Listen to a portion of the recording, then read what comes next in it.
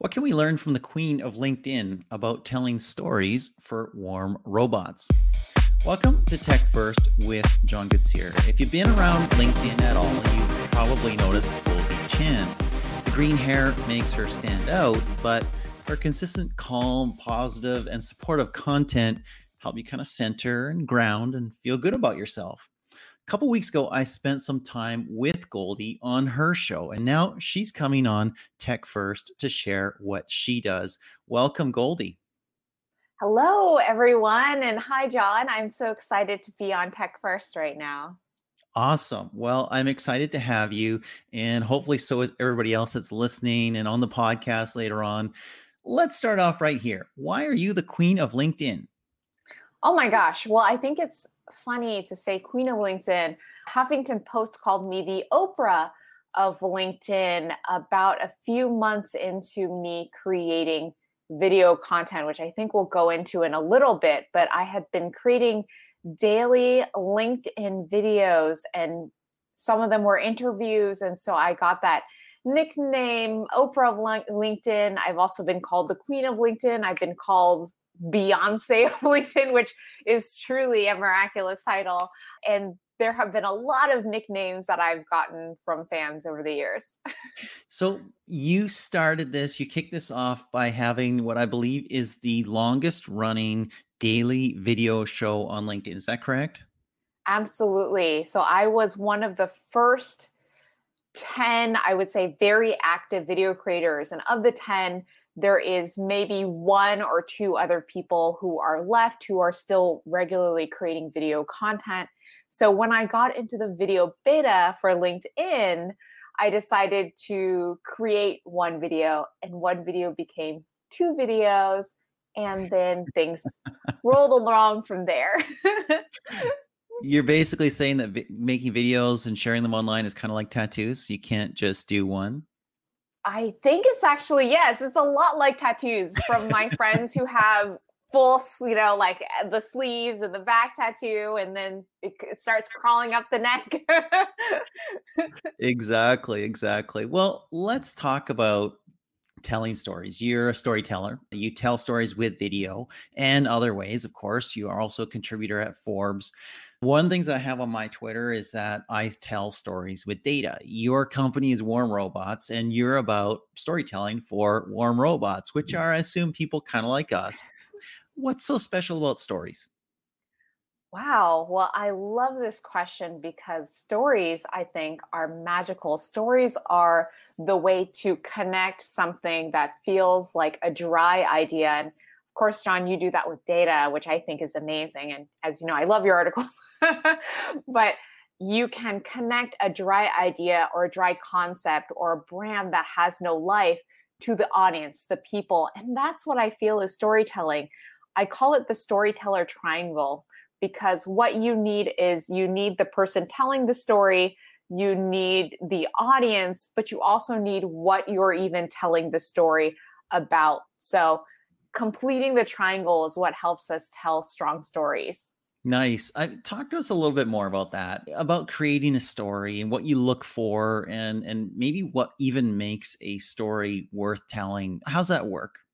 Well, I think that we've talked about what makes a story worth telling before. A story that's worth telling to me falls into two categories.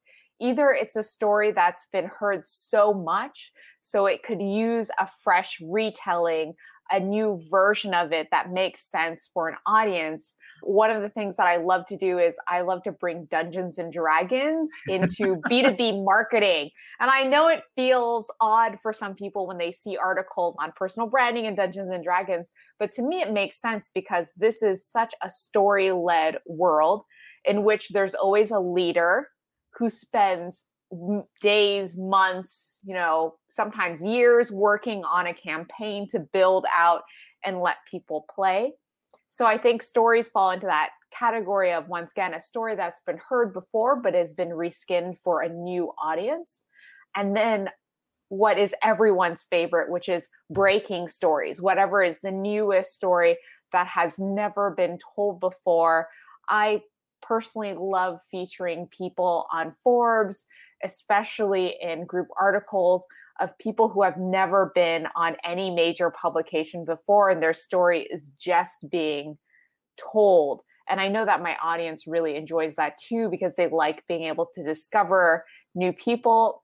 I will say the cutest thing though, and I don't know if you've ever experienced this, John, is when I get people who send me pictures with their mom or their dad or their grandma even, and they were like, look, I got into Forbes and, here's the clipping, like, are they printed it out, or it's just like a picture of them with their grandma, like holding up a printed version of the Forbes article. That absolutely makes my day the most, because it's so human. And I think in any part of good storytelling, even when we're talking about Tesla, right? There is a human element, and that's what makes storytelling great, is we pull in those human foibles or weaknesses into trying to tell a story.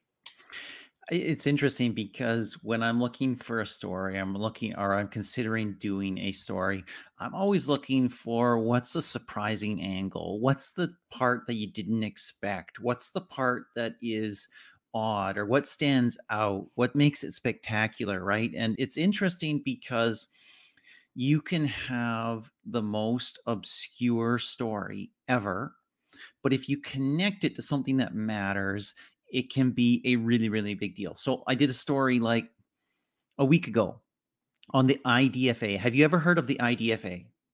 No, I haven't. Good. Okay, excellent. If you said yes, you would have destroyed my whole point right here, and my story would have sucked. The IDFA is the identifier. We rehearsed this before. Just we did no such thing. The IDFA is the identifier for advertisers. Apple is basically killing, in a sense, and it's got over 600,000 views on Forbes right now. And just because you can find the angle that says, hey, this is the key to an $80 billion industry, right? And so that's one thing that I've done. But what's your strategy for telling stories? And I want to kind of differentiate, because we tell stories in person. We tell stories when we're speaking in public, and you've done a lot of speaking in public and keynoting, other stuff like that. And we also tell stories when we're online, kind of like right now, right? So what's your strategy for telling stories and getting them across?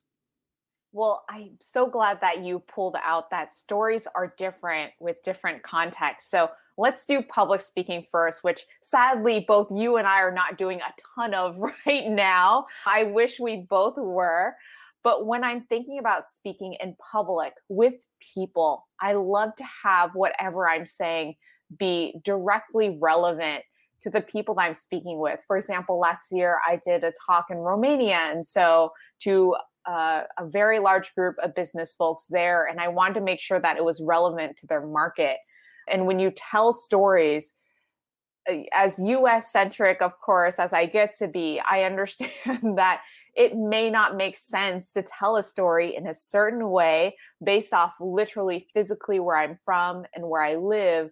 So especially in those face-to-face interactions, I want to make sure that I'm telling stories that the audience will understand. And I think that's such an important part. Now, if we want to talk about how I then think about telling stories online, there's so many different ways that I try to do that, obviously with my Twitter, with my LinkedIn, with my Forbes column. And to me, each of those audiences are very, very different. So if you follow my Twitter, you're in for a treat because it is a little bit all over the place. But I try to make Twitter very interactive, because I think that is one of the joys of Twitter, is that you can respond back and forth with people. You can reshare stuff. You can respond to polls. So I like to do very silly polls where you have maybe 3 serious answers, and then the 4th answer is absolutely bananas and has nothing to do with the rest of the answers, because I think it's nice right now in this time to have a little bit of relief. But also, polls are magical in a way, because they help tell mini stories that you are doing your own choose your adventure. And I feel this way about GIFs. Someone once called me a GIFologist, which you are a GIFologist. You're also a GIFaholic. There's a lot of GIF words that we could invent for you. I love GIFs, in that I have an embarrassing high amount of GIFs of just me floating around the internet in general, on Twitter, on WhatsApp, etc., because I have You're a very page with more giftable. GIF. I'm very gifable. But also on top of that, I speak GIF. So what I like to do is sometimes I'll open it up to my audience and say, if you send me an emoji, I will translate that emoji into a GIF. Right. Wow. So either that feeling like somebody sent me a hazard sign, and then I sent back Worf jumping over a chair in the middle of an emergency, because that's what he would do, like if he heard the blaring sound. And I think it's fun to think about storytelling that way, how we do visual storytelling, because for those of us who are especially writers, it can be really easy, I think, to get stuck in our heads with our beautiful words. And I love words, but I think there's also so many other ways to tell really cool stories as well as like beautiful words. There's obviously videos like I did on LinkedIn and do on LinkedIn. But I think there's also GIFs, which are like short clips. There's so many ways to tell stories. I think it's really powerful when you find the best way for you to tell a story, that you can express yourself really cleanly. I think that's really magical when you can find your best storytelling method. I love that. I really do love that, because the story isn't just about what you're giving, it's also about who you are and where you come from. And one of the things that I really enjoy about you on social is that, in spite of the fact that social isn't always a nice place, social isn't always a supportive, warm, caring, loving space that embraces everybody and loves everything and is very happy and joyful. Social is also a place where people who maybe they've been hurt, or maybe they, for whatever reason, are looking for somebody to also target. And you've been the target of some of that. And yet you consistently share things that are loving, are kind, are gentle, are upbuilding and uplifting. And I thank you for that, first of all. And just talk a little bit about, kind of your journey and how you've come to deliver that sort of stuff. Well, I think a word that is sadly starting to get overused without people really thinking about what it means is empathy. I'm such a huge fan of empathy because, to me, empathy doesn't mean just a new term that has also popped up, virtual signaling, right? I'm going to show you that I care by saying I love everyone, and then there's no heart behind it. There's no feeling or thought behind it. And I know for a fact that quite a few of my followers, especially on different social media platforms, they struggle daily with a lot of different things. And so I want to try, if I can, to address some of those things that maybe resonate with me, so I can explain them or I can give resources. A tweet that I cut and paste quite a bit and repost is just hotline numbers in the US for suicide awareness and depression, because I think that's something that people don't like to talk a lot about. But if they're given the resource and then they can take it and address it in their own private time, then it becomes something very powerful. But yes, I think empathy to me is the root of really creating the kind of content that shows care and really has care in it. Because I think you and I both know, and we're not going to name names, of course, because that would be evil. But we both know people who like to pretend that they care. And it comes across to me so flatly because we're still animals at the end of the day. And I think a lot of us can sense, like on a very gut level, when something feels genuine. It feels like that person really thought about it and really felt that emotion, versus somebody who's just like, I hope you feel better. Buy my link. Or like, click on my link, subscribe now. Yes, indeed. Yes, indeed. I mean, it is challenging, and it costs sometimes as well. There are situations where I've been unfollowed, you've been unfollowed, I'm sure, Yes. or attacked based on who you care about, what you've posted and other things like that. And yet at some point, at some level, you have to take a stand and be who you are. I want to ask you, why did you start telling stories on LinkedIn with video? if not the first, you were in the very first cohort of people that LinkedIn allowed onto the platform to use video. And what motivated you? What did you want to do?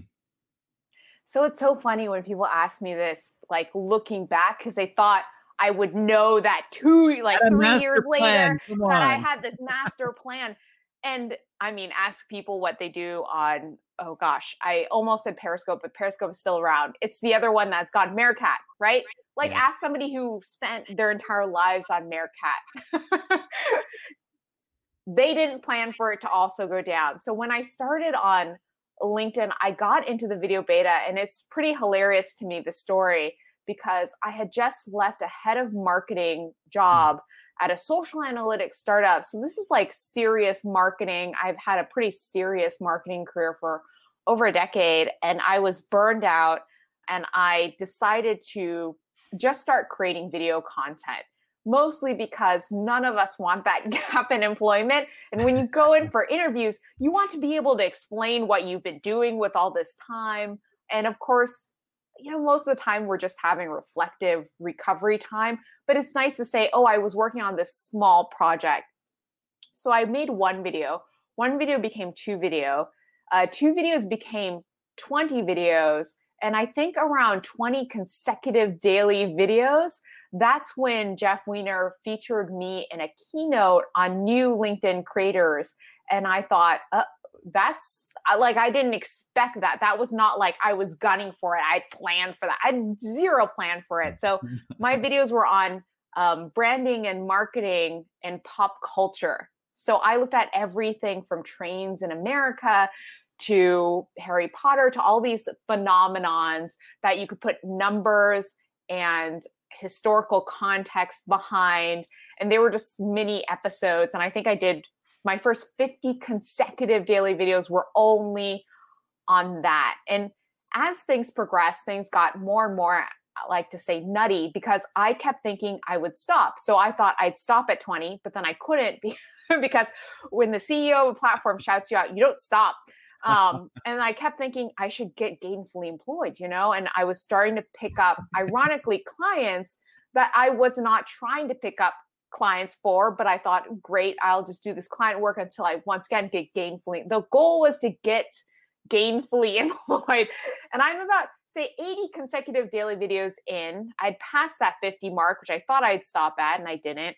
I'm at 80 consecutive daily videos, and I think I'm definitely going to stop at 100. This is bananas. Who does 80 consecutive daily videos? And at this point, I'm shooting and editing them all myself, right? Which for somebody who doesn't do a lot of video editing, or pretty much none before this was not easy. And at 80, I'm sick. It's Halloween, and I upload my daily video. I'm done for the day. And I start getting all these texts, and people are just texting me. They're like, get on LinkedIn right now. And I'm like, guys, don't worry. I already uploaded my daily video. They're like, that's not it. You better get online. So I go online, and I am tagged in this massive post with a ton of comments and likes of the head of video, Peter Roybal, dressed up as me for Halloween. So he bought a green wig. Wow. They made a fake frame, like a LinkedIn video frame. So it looks like a fake LinkedIn post. And he just got a hoodie, which I love. That's usually how trashy I dress. So that's what they did to look like me. And he just had a picture of him like looking into his phone, doing a selfie video, which is the format that I was shooting at the time. And he just said, thank you to Goldie Chan and all the other video creators. So there was no mention of any other video creator. It was just me. And that's when I think at video 80, so you have to understand that's 80 consecutive days. I'm starting to really believe this is something real that I should really put more energy and time behind. At this point, I would say even up to 150 daily videos, it was just purely run by me being obsessive compulsive and just passionate and type A and very stubborn, because the first 3 months, so the first 60 videos I did, everyone said I was an absolute idiot.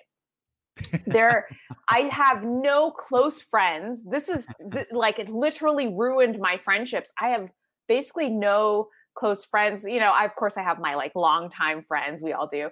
But no one who was, I would say, like a second tier friend, all of them faded away when I Wow. started doing these daily videos because they thought I was so dumb. And they just kept saying, go on YouTube, make videos on YouTube, go on Instagram, make videos on Instagram. They're like, this will never take off. You can't even monetize. This will get you absolutely nowhere.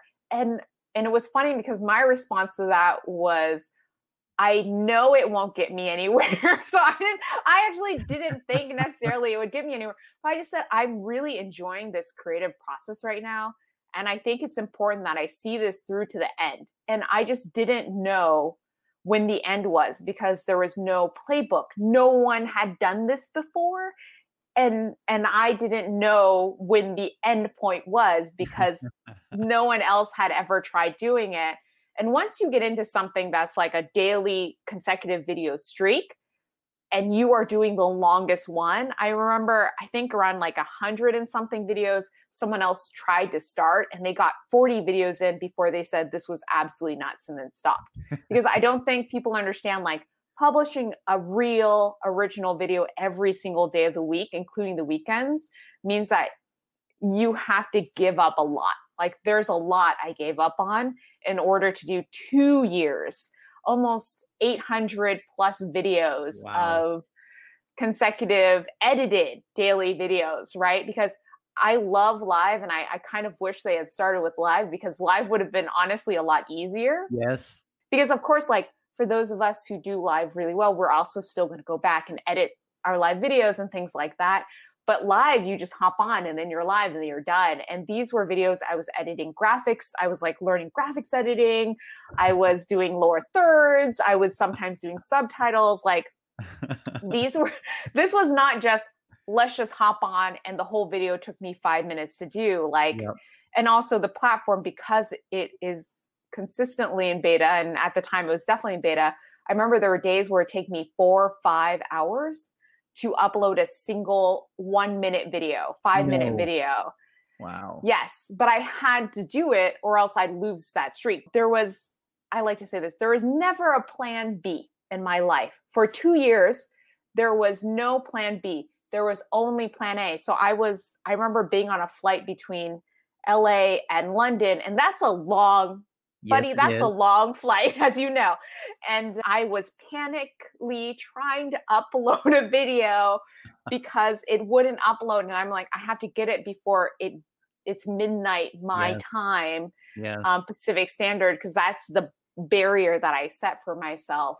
And I remember being so panicked. I remember another time I'm literally running down the gangway to get on the plane because another like very beautiful, like 5-minute video that I took a lot of time to edit was not uploading.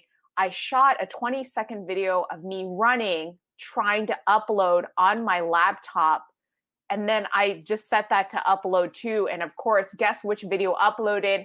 This really hilarious, slightly embarrassing, but so human, right? Video of me attempting to upload. And it's a video from my iPhone of my laptop with the little thing like looking like the bar is like slowly crawling towards uploading. That's the video that made it onto LinkedIn before the plane took off. And I still fulfilled my daily video content. And you know what?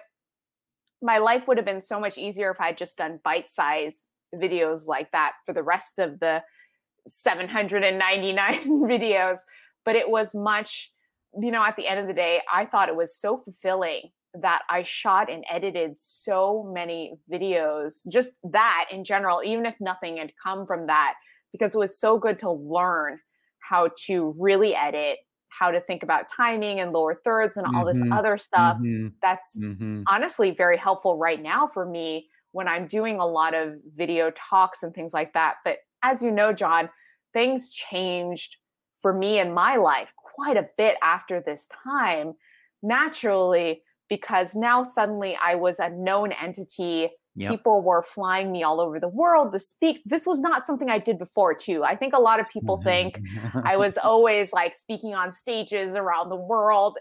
That's absolutely not true. So before 3 years ago, I was never a public speaker. And I suddenly became somebody who's speaking to thousands of people as an authoritative expert in a field and, running panels, which I love to do, moderating panels, and all of that fun stuff where you're engaging in a very public way with people. And then Forbes asked me to write a column, which is a really rare occurrence, apparently, because most people pitch Forbes and ask. Yes, it is. So Forbes was just like, they greased my ego by making me, I forget what the title was, but it was something that felt quite made up. It was like a Forbes scholar or something. So I was a Forbes something magical for half a year. And then half a year in, they're like, so how would you like to write a column? And I'll be totally honest, I pitched them something and they said no. And then they assigned me. So people think, I don't want to take credit for this. People think that I came up with this swim lane. Forbes literally assigned me, which I think is also rare. They said, you are absolutely the personal branding and storytelling expert. You know, throw a couple of those words and make your own swim lane, but you literally have to have the words personal branding and storytelling. And we want you to write about that.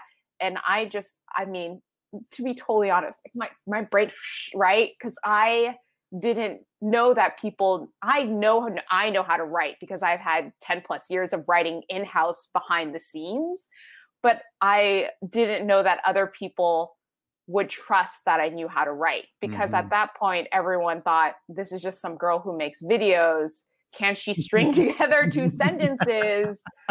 Because, you know, as we both know, there's people who are magical on stage. There's people who can make video content, but can they write? Writing is so specific, and words are so magical because when you put them together in one order, they're super offensive. And then when you put them together in a different order, they're so like warm and considerate. And it's such a craft to be able to write.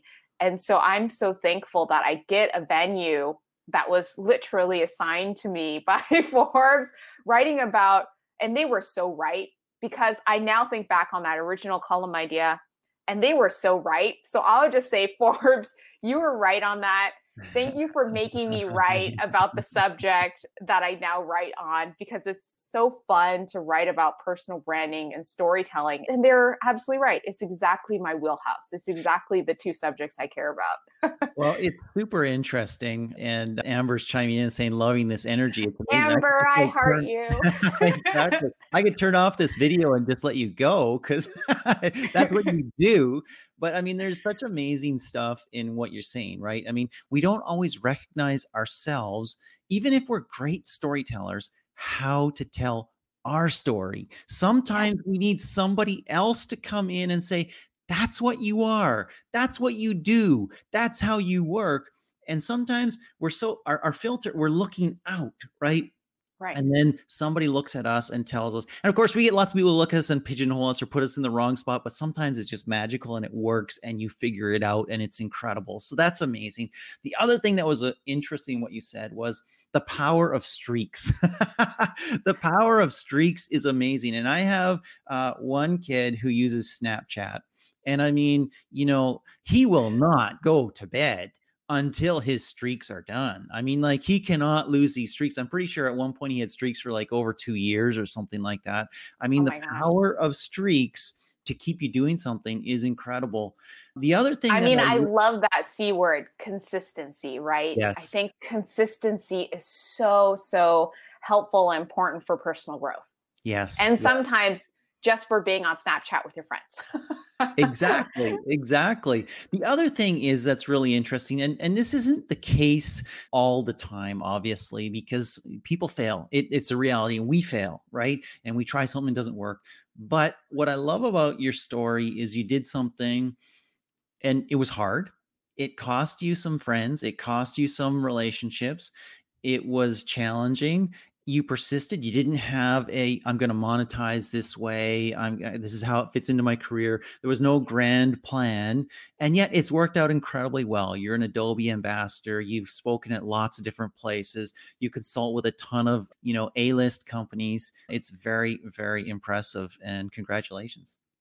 Thank you so much, John. And I have to say, of course, to be the corny person, I am so, so thankful for it because it has introduced me to amazing people like you, because we probably wouldn't have met, right? No, we If would I not. wasn't so present. And there's so many amazing people, just like humans, that I've been able to meet because it's given me access and a platform and a place of, I think, authority, which is actually very helpful to meet people from, because you're meeting at a much more equal level Mhm, instead of that mhm. person that's a fan who's like asking for a favor. You're meeting people at their level. There's somebody very famous I know, and I'm not going to mention his name, but everyone else was dying when they met him, and he spoke at the same event at me, and I just, he seemed like he was having a really tough day. And so I met him at his level instead of being a fan, because people were like, take a selfie with him. And I said, I don't need to take a selfie with him, but I do want to hear his story. So he seemed so sad. He had just gotten off a call with his daughter.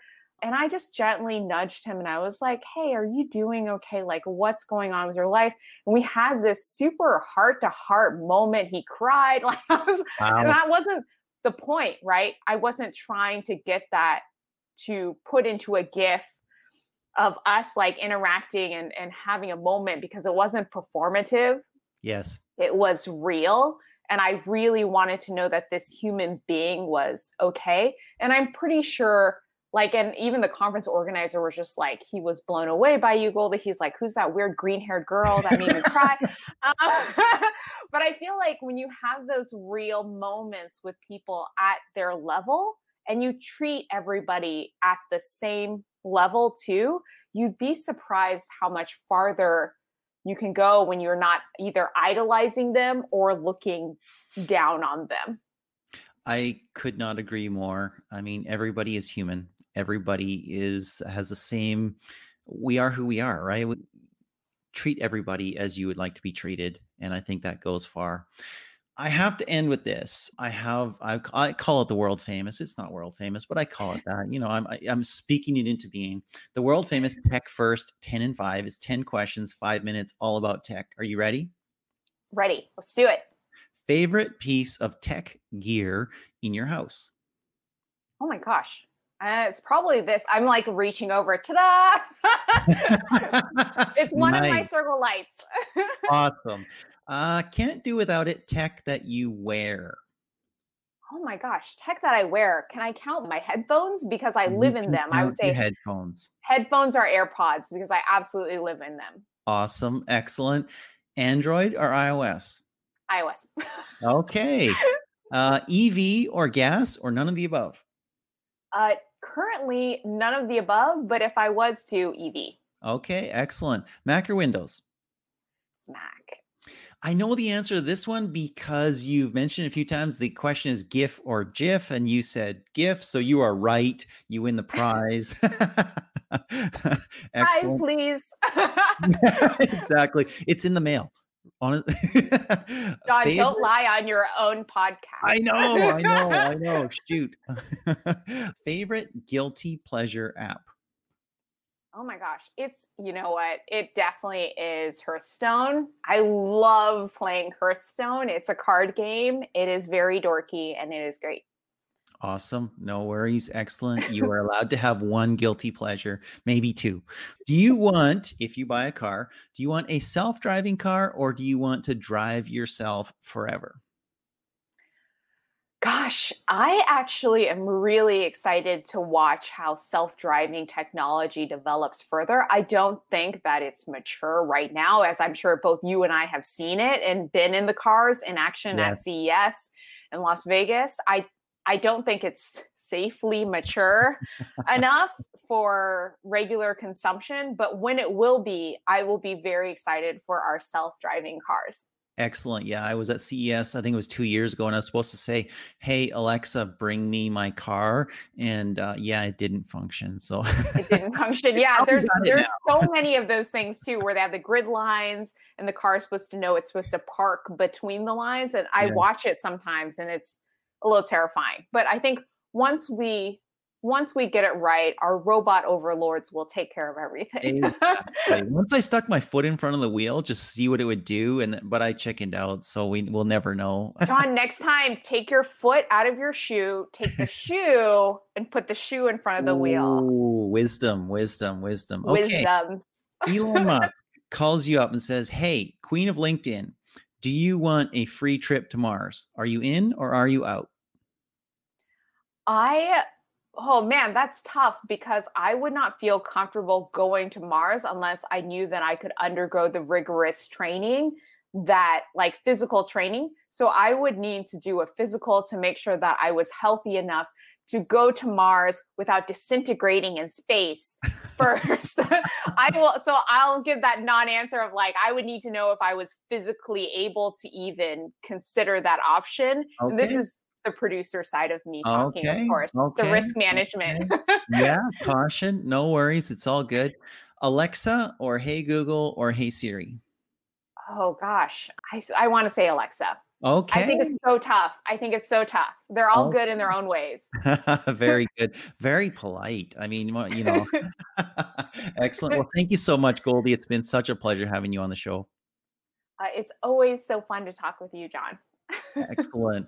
For everybody else, hey, thank you for joining us on Tech First. My name is John Coetzee. I appreciate you being along for the ride. Whatever platform you're watching on, hey, like, subscribe, share, comment, all the above. And if you're on the podcast later on and you like it, please rate it and review it. That would be a massive help. Thank you. And until next time, this is John Coetzee with Tech First.